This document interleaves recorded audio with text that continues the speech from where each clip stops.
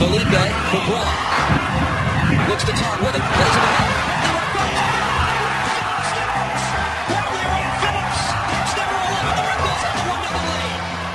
Antoine Renini, midfield.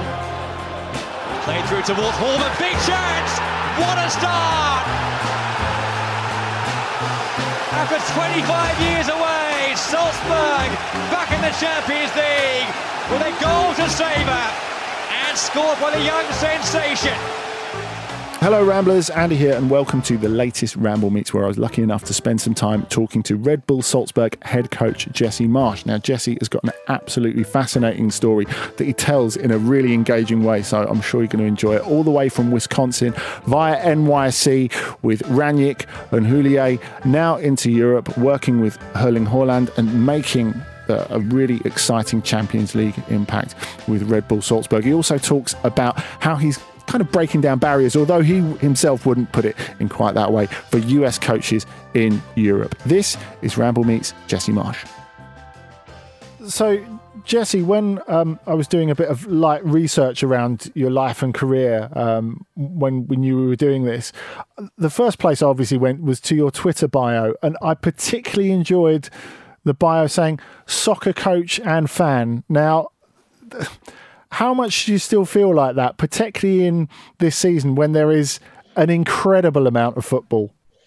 Yeah, maybe it should be the other way around. Soccer fan first. So, I mean, this is where I feel like I've been able to live out a dream, right? And there's coming to Europe to be a coach and a manager, having the opportunities that I've had through Red Bull, and being to have a family, travel the world, support my lifestyle only through this sport. Like, how crazy, any of us that are lucky enough to feed our families and whatnot by chasing a ball around grass. So, at the core, I still believe that, and my wife could probably tell you the same, because we're always watching games at night and it's always on the television. So, in general, this has been an incredible adventure. And I'm very fortunate to be able to, as a profession, do this for a living.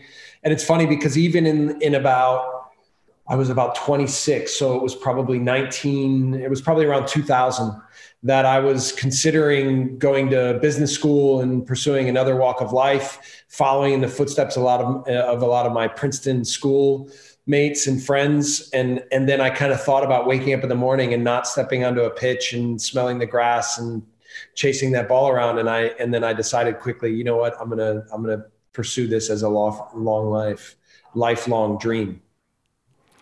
You talked about Princeton there, Jesse, and that's what started your route, I suppose, into the professional game. I mean, there are different schools of thought around coaching in Europe and the background of coaches in Europe. And here in England, it's often painted as, traditional football men. So I guess pro players from the past versus more intellectual thinkers about the game who perhaps didn't have that same background in the professional game, I guess what we call technocrats. But because you came out of the college system, because you went to an Ivy League college, because there's clearly a high intellectual level to meet there, but having had a good playing career, do you feel like you're kind of in the middle of those two ideas of coaching? Well, let me start. When you're an athlete at Princeton, you're the dumbest kid in the room. And when you're an athlete from Princeton, you're the smartest kid in the room. And I think I fall definitely somewhere in the middle from those monikers. But, in Germany, what they call them are laptop coaches, are the guys that are always in the video and statistics. And I do love that. I love the analytics. And I work a lot with our video and analytics team here to make sure that whatever we're doing, that we're including those types of things. But certainly, I think anyone who knows me knows that the competitive juices inside of me are also what really drives the coach that I am. So I think I try to always, it's important as a coach to always find solutions for your team, especially when, after losses or after tough moments or during tough moments. And so I think that sort of analytical, intellectual approach to always be thinking about what are the next steps? How do we get better? How do I get better? And then, in there also not lose the attention to the fact that you have to compete and always want to be better than the opponent. So, yeah, I hope so. I hope that that's a big part of who I am.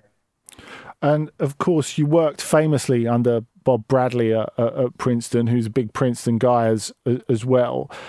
How much did he put the seed in your head of potentially becoming a coach somewhere down the line? Was that already there? And how did he change your view of what a coach should do and what coaching is about? Yeah, I mean, growing up in Milwaukee, Wisconsin, I had really good coaches, and a lot of them helped me with the fundamentals of the game. I played for youth national teams, and so I was exposed to high-level youth football before I went to Princeton.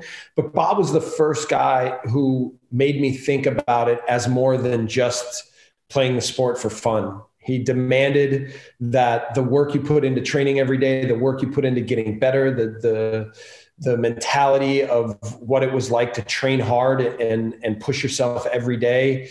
He really was the first to introduce that to me. And in that process for myself, it's when I really started to develop and grow at a faster rate.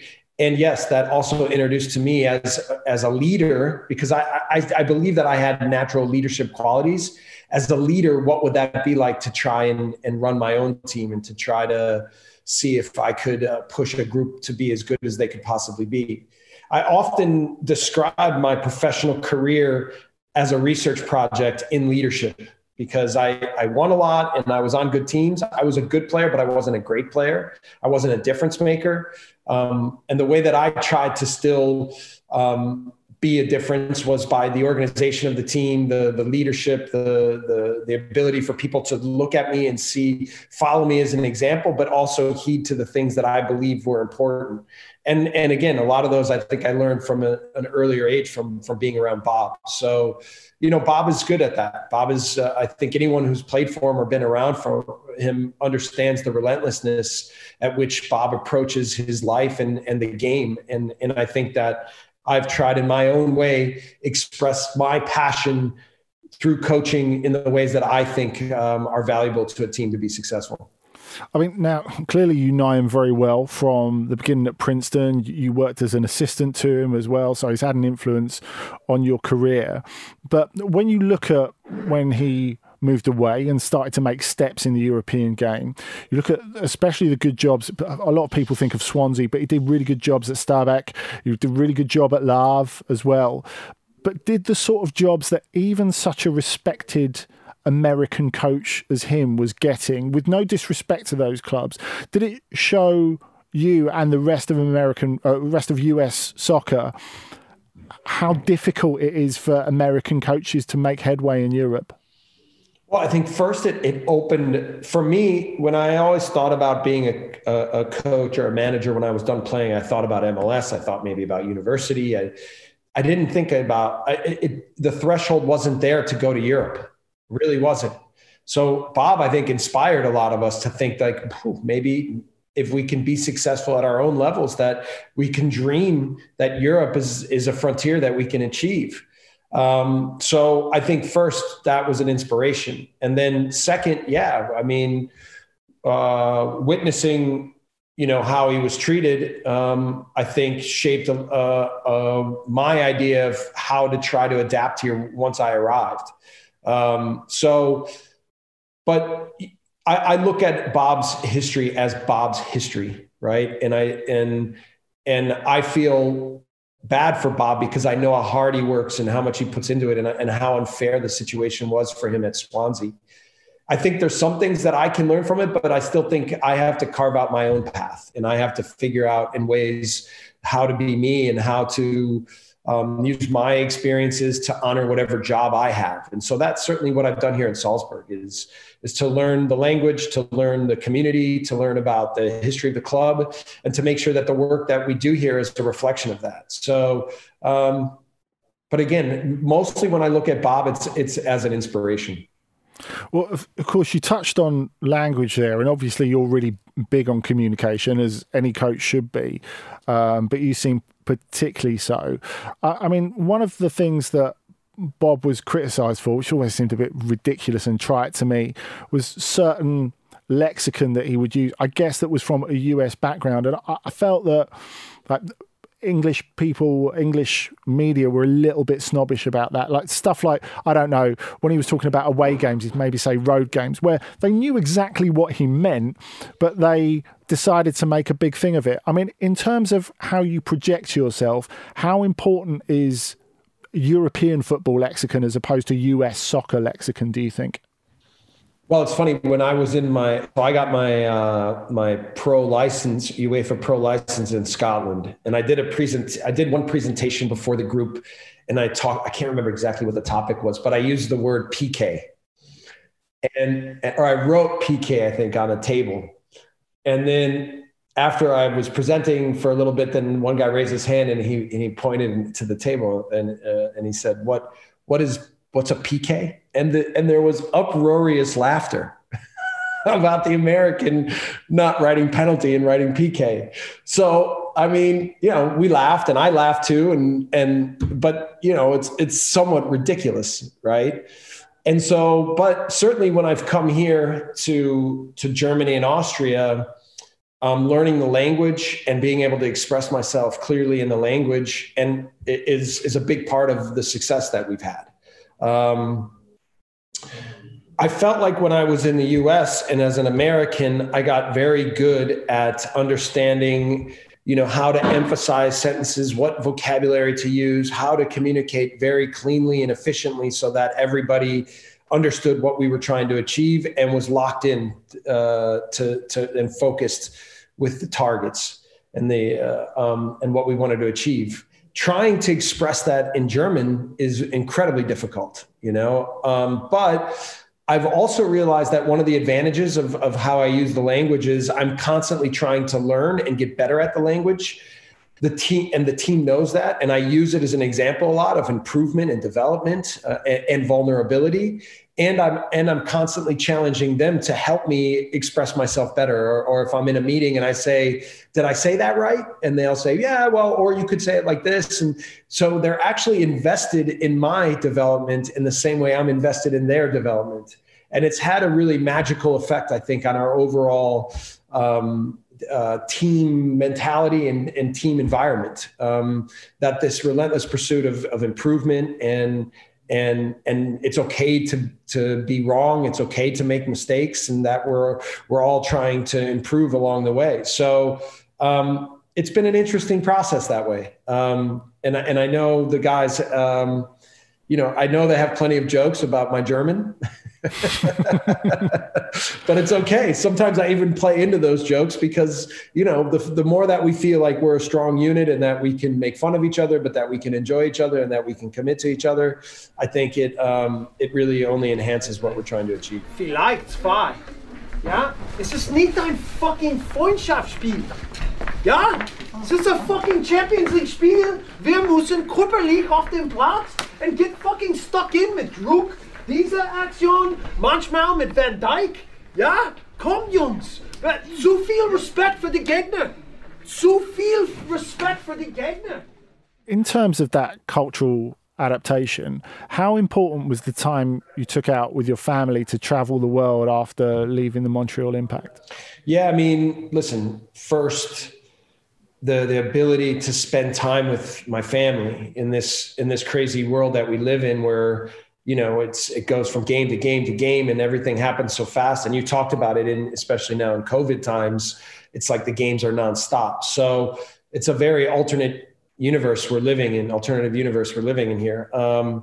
So first that. Second, for me personally, I think experiencing everything that was going on around the world and cultures and learning about religions and languages and everything made me understand that nobody cared. 99% of the world could care less what my record is or how many games my teams have won or where I played or any of this crap. Right. So it gave me really good perspective to understand that it's a job. It's a fun job and an important job, but it's a job. and I have a job to do, and I have to do it to the best of my ability. And then I have to enjoy my life. And then the last part was, I think, really understanding people and learning about cultures and places and how people deal with adversity and success and looking at it from different perspectives as to what it might mean in my job and in a job that has so many different cultures. And I think that my ability to communicate and relate with people from different places has been a big part of my leadership and success. So it's not to say that just because I visited Korea 3 times that I know what it's like to grow up in Korea, but at least I have a little bit of a window, and I've seen certain things and I understand certain things from a culture's perspective that I would never have been able to know or experience without being there. So yeah, I just try in my own little way to continue to grow and learn and adapt and help people in this business. So after the trip, you went back to Princeton, but in 2015, you end up getting the New York Red Bulls job. How much of a different experience was it going into a job, feeling a bit refreshed, having stepped out of the bubble? Did that affect the way you looked at it compared to the way you approached the job in Montreal? I think no question. And one of the things with a refreshed mentality and healthiness, I think I was able to clearly execute the plan that I wanted in the way that I wanted it to be executed and be the leader that I wanted to be, and of course we're always put in stressful situations, but I was able to, I think, refocus and recommit to the person and leader that I wanted to be. And so, and that can't be overestimated or overemphasized. And I think, all of us as coaches, when we get put in the pressure cooker, that a lot of times we do and say things that maybe aren't perfectly a reflection of what we want to be. And it's important that we can self-evaluate and always look at things from a clear perspective so that we're able to ultimately be the example that we want. And so I even ask myself that now. It's been a really good 2 years. It's been a really good consecutive 6 years that I've been in Red Bull, and I've had a lot of success in the time that I've been doing things. I've got to at some point think about where I go from here and what are the next steps. And I certainly need to really be able to reflect on exactly who I want to be as I go from every stage of my career and every step and every job. So the work here is not done yet, but I think, and certainly the reflection and self-evaluation isn't even close to done, but I think I always have to be really good at self-evaluating. And when you talk about steps on and steps up, I mean, from the moment you interview for the Red Bulls job, I mean, the interview, you're in the room faced with Ralph Rangnick and Gérard Houllier.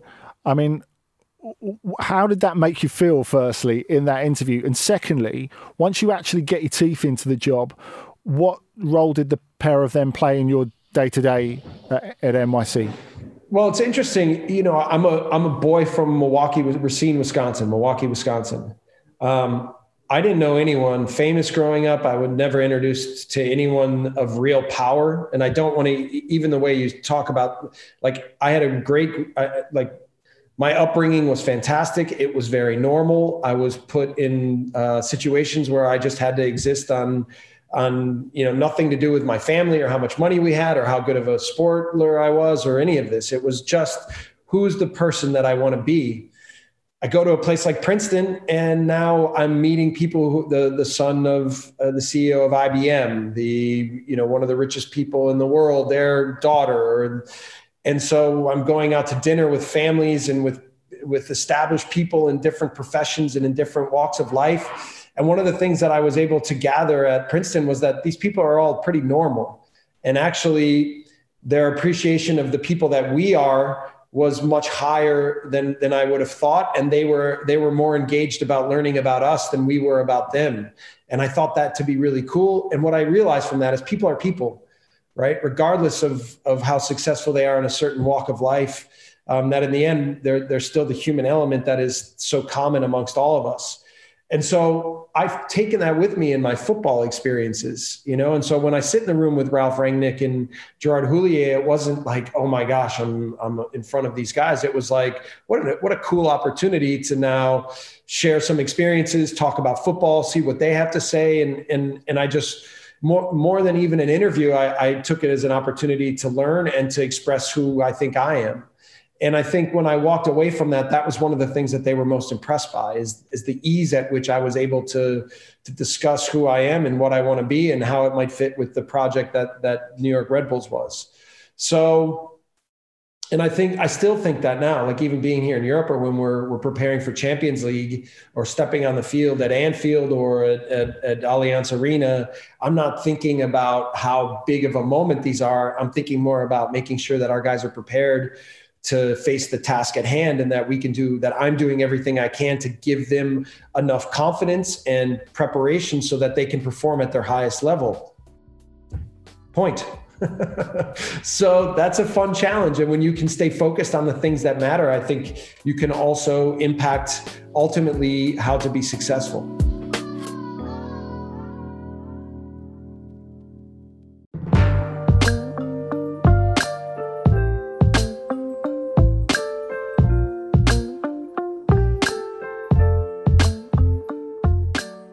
Rangnick's got a huge amount of influence, or did have a huge amount of influence on the whole Red Bull project over all the different clubs. In 2018, you end up going and being his assistant when he re-becomes the coach at RB Leipzig. So how does that work? Because it's your leap to Europe, but some would say, especially after the record you posted in NYC, how do you avoid the sense of that feeling a step down in that you're not the bottom line for the first team anymore? And what do you learn from Rangnick when you work from him on a day-to-day basis with Leipzig in the Bundesliga? Yeah. So, most of listen, I learned so much from Ralph, but most of what I learned from Ralph was during my time in New York, right? And then when we would have the chance to meet after a season or a conversation in the middle of the season about what we were trying to achieve and the football we were playing, most of my learning from him took place in that time. When I came to Leipzig, it was more about trying to help him and the team be successful. And of course, it was helpful for me to adapt to the rhythm of European football, to the rhythm of the Bundesliga, to learn about the league, to adapt to the level. So I believe that was a very important time for me, but honestly, it was more about me helping the team be successful. And that's the way I approached it. And for me, it's regardless of whether you're the head coach or the assistant coach. It's more about adapting your role in the way that it needs to be to give the players and the team the best chance to grow, get better, and to win. And so that was so much what my time in Leipzig was about. Now, I will say the pedigree, in my career of having a successful year as an assistant coach in the Bundesliga at Leipzig under Ralph Rangnick still matters, right? So when I come to a place like Salzburg, if I don't have that experience, then people might not, everything from sport directors to players to fans might have a different opinion of who I am based on my history. But I think there was a little bit, there were some negative things in Salzburg about coming to Leipzig as well, because they don't like in many ways the fact that Salzburg and Leipzig are so closely related in terms of players moving there. But in the end, I think it helped me establish myself and at least gave me a chance it gave the team a chance and my work a chance with the team. It gave us a chance to establish ourselves and show that we know what we're doing and that we can be a good team. Tell me about the wheel of punishment that you introduced at Leipzig. That got overplayed a little bit in Leipzig, and we developed it in New York. And I'll take you through why I'm saying this. In New York, what it was is, personally, I don't like taking the players' money, right? And I don't even want to create an environment that's all about you have to show up on time and you have to do this and you have to do that. I want the players to give responsibility to the team and to the group because they feel that responsibility themselves, not because the coach said, here are the rules, right? And I implement a lot of programs within the team to make it more a commitment to the group than it is just following the rules of the coach.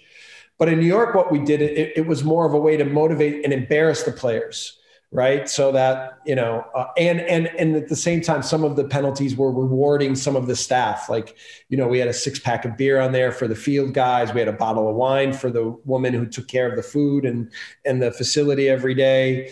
But then we had things like they had to dance for 15 seconds in front of the group. They had to pick another player to pay a fine. They had to, there was a higher fine on there as well, and a bunch of different things. But it was more the fear of having to roll the wheel because they were exposing themselves in front of the group in some way, shape, or form. But then at the same time, creating a stronger bond together. Well, when I introduced it to the way that they wanted to do it in Germany, it became more about creating strict rules about helping the field guys paint the field or going into the fan shop. And some of the things were okay. But it was certainly a little bit different angle to look at it. But this is a little bit the difference between being in America and what you think of a fine system and being in Germany and what you think of a fine system. Germans naturally want to be more strict and want to create more responsibility through something like this than Americans do. So, and again, this is a part of when I talk about traveling the world or representing a club, you have to really understand the people that you're working with and what drives them, what motivates them, and what makes them successful. And then also the strengths and weaknesses and how to continue to push the environment and the culture in the right way so that in the end you can become something that's unique and special and successful. So the plan originally was for you to stay and do a second season at Leipzig under Julian Nagelsmann after he arrived, but you get the Salzburg opportunity instead. First season in the Champions League. Now, you said elsewhere that when you arrived, you said, right, Salzburg have to be a Champions League team every year. What sort of impact does saying that have on a club that had got so close to the groups and missed out agonizingly so many times before? Well, when I said that was after we had our first season in Champions League and we fell a little bit short against Liverpool in that last game. And what I said is once we've now had our club, we've had the taste of Champions League, like we should never think that going back to Europa League is okay. Now, that's a lofty goal, obviously. But even, in Germany and Austria, the cultures are different, but there's a lot of similarities in the way that the people operate. And one similarity is that people don't like to say ambitious things out loud, right? They're worried that by doing that, they're opening themselves up for criticism, and that they're being overly arrogant. Now, as an American, arrogance is obviously a good and a bad thing, right? And I've often been accused of being arrogant as an American or as independent of being an American. I look at it as ambitious. And I think how can you want to achieve lofty goals if you don't want to talk about them? And obviously, yeah, we're not going to achieve every lofty goal that we set. But for me, there's absolutely nothing wrong with saying we want to be a Champions League club every year. And actually, I believe that there's benefits to creating those goals and to talking about them out loud and to working toward achieving them every day. Like for me, the brain and psychologists will often tell you it's not about creating lofty goals, but it's about creating a pathway for the human being to understand how do we become successful.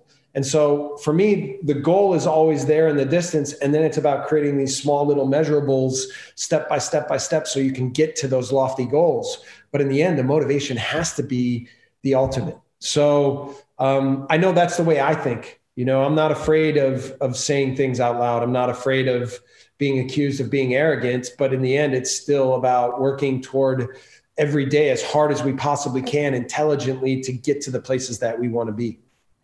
So tell us about that first group game in the Champions League. Back when we still had fans in stadiums, of course, it must have been an incredible night.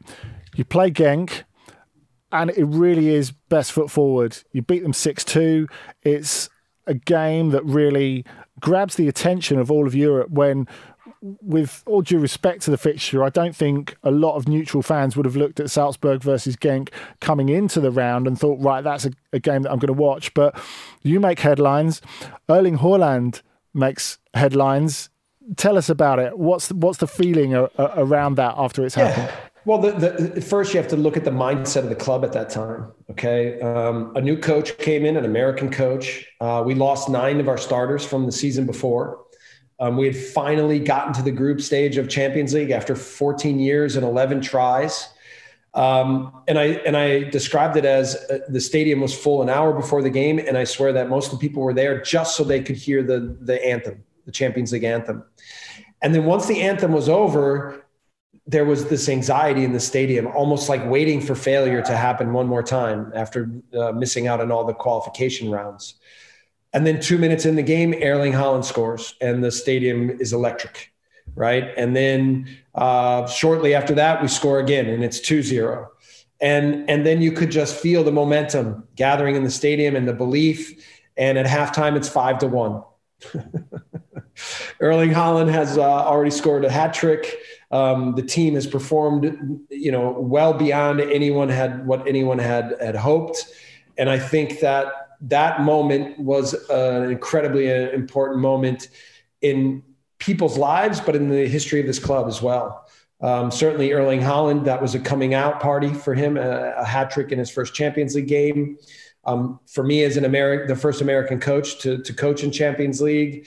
And then also an opportunity, not just for our club to be successful, but to also a platform to really show our style of play. Right. And I think that was one of the things that people really latched onto as well, to score 6 goals in our first game. So yeah, in general, what a big night, an important night for many of us and one that we'll look back on very fondly. That's for sure. Centre half on the charge. Pass away to Owen Haaland!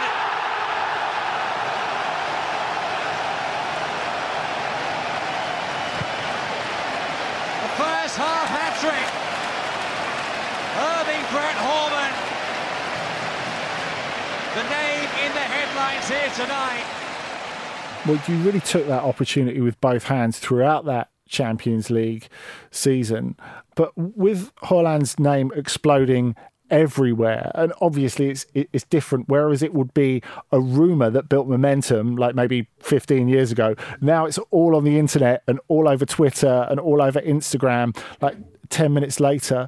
I mean, how was that for you, knowing that you've got this player that's this irresistible force that everyone's kind of pulling away from Salzburg? I mean, how do you avoid in that situation becoming the team that Erling Haaland's at, if you see what I mean? Yeah, well, I think that was part of the situation, right? As we were the Erling Haaland show. But what made it, I think, really important was that Erling's commitment to the group was so strong, and I talked to him a lot in those phases. That his energy every day in training. He was at the time giving a lot of penalties to different players, sharing the success within the group. In the media, really talking about the team a lot, emphasizing the group. I was talking with him about that, but it only took small reminders because that's who Erling is. And then for me, it was also managing that inside the team and then outside in the media. But again, it was also Erling was playing well, but the whole team was really performing well. So I think you're right in the fact that it required some managing, and I was very much aware of that. But at the same time, we had the right group, we had the right young men, and we had a good team. So I think it all worked together in the right way. And despite all the changes, you again catch the eye in the Champions League this season. Now, you talked about the pain of the morning after the games against Atletico, where you could have won in Madrid, and Bayern, particularly afterwards, where you play well but end up losing 6-2 after this late flurry. I mean, how do you process this and move on in a season like this where the calendar's so pressed and there's not really that much room for analysis? It's like play, rest, play, rest. Yeah, for sure. I describe Champions League as a tournament I love and a tournament I hate.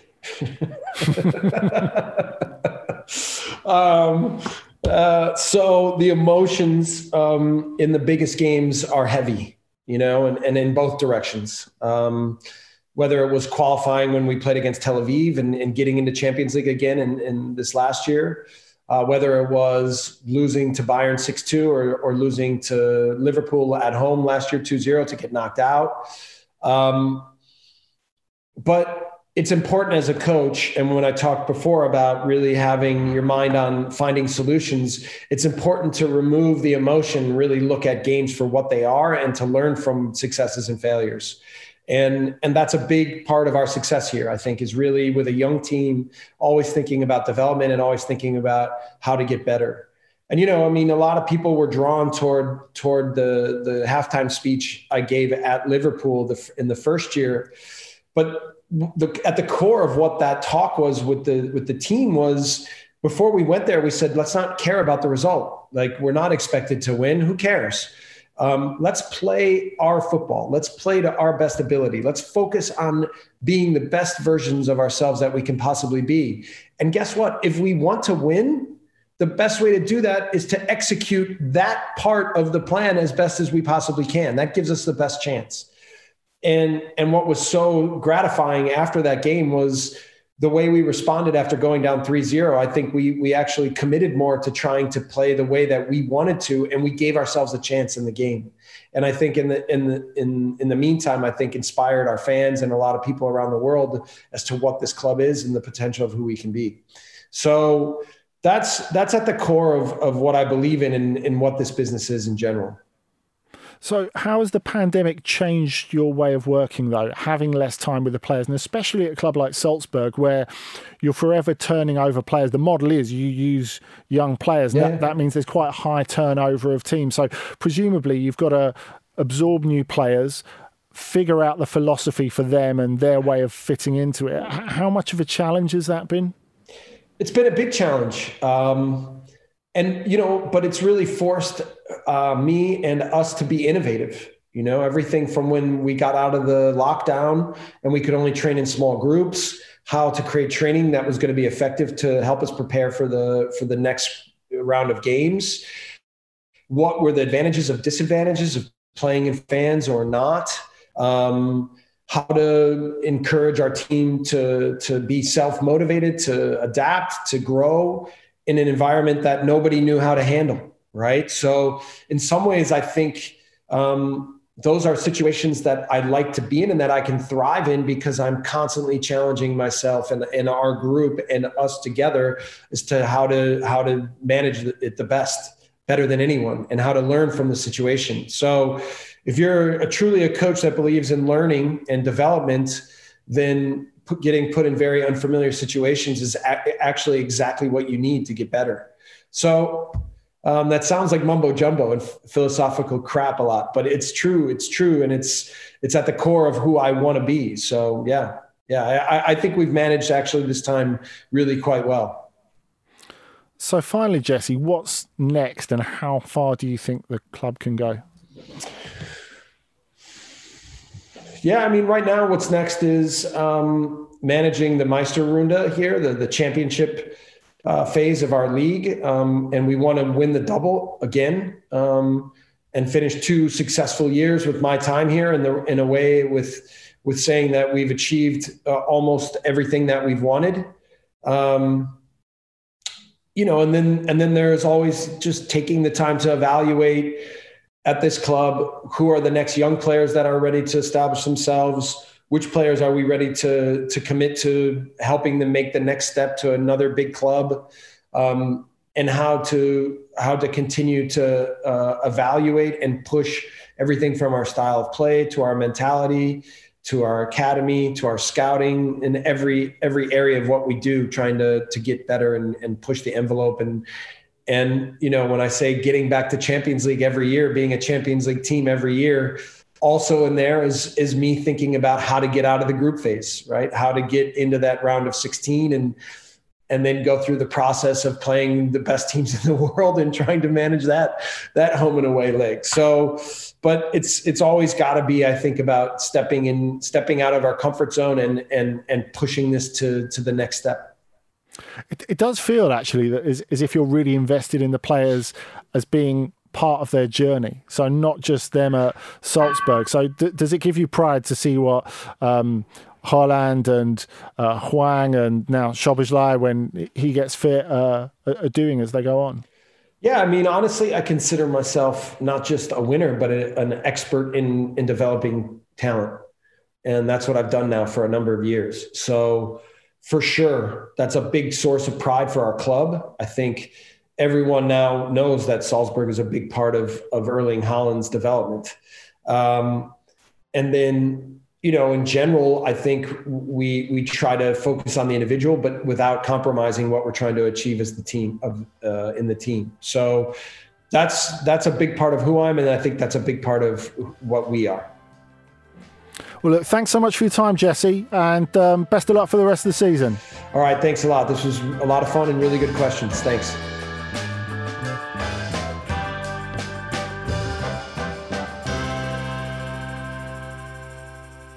This was a Stakhanov production and part of the Acast Creative Network.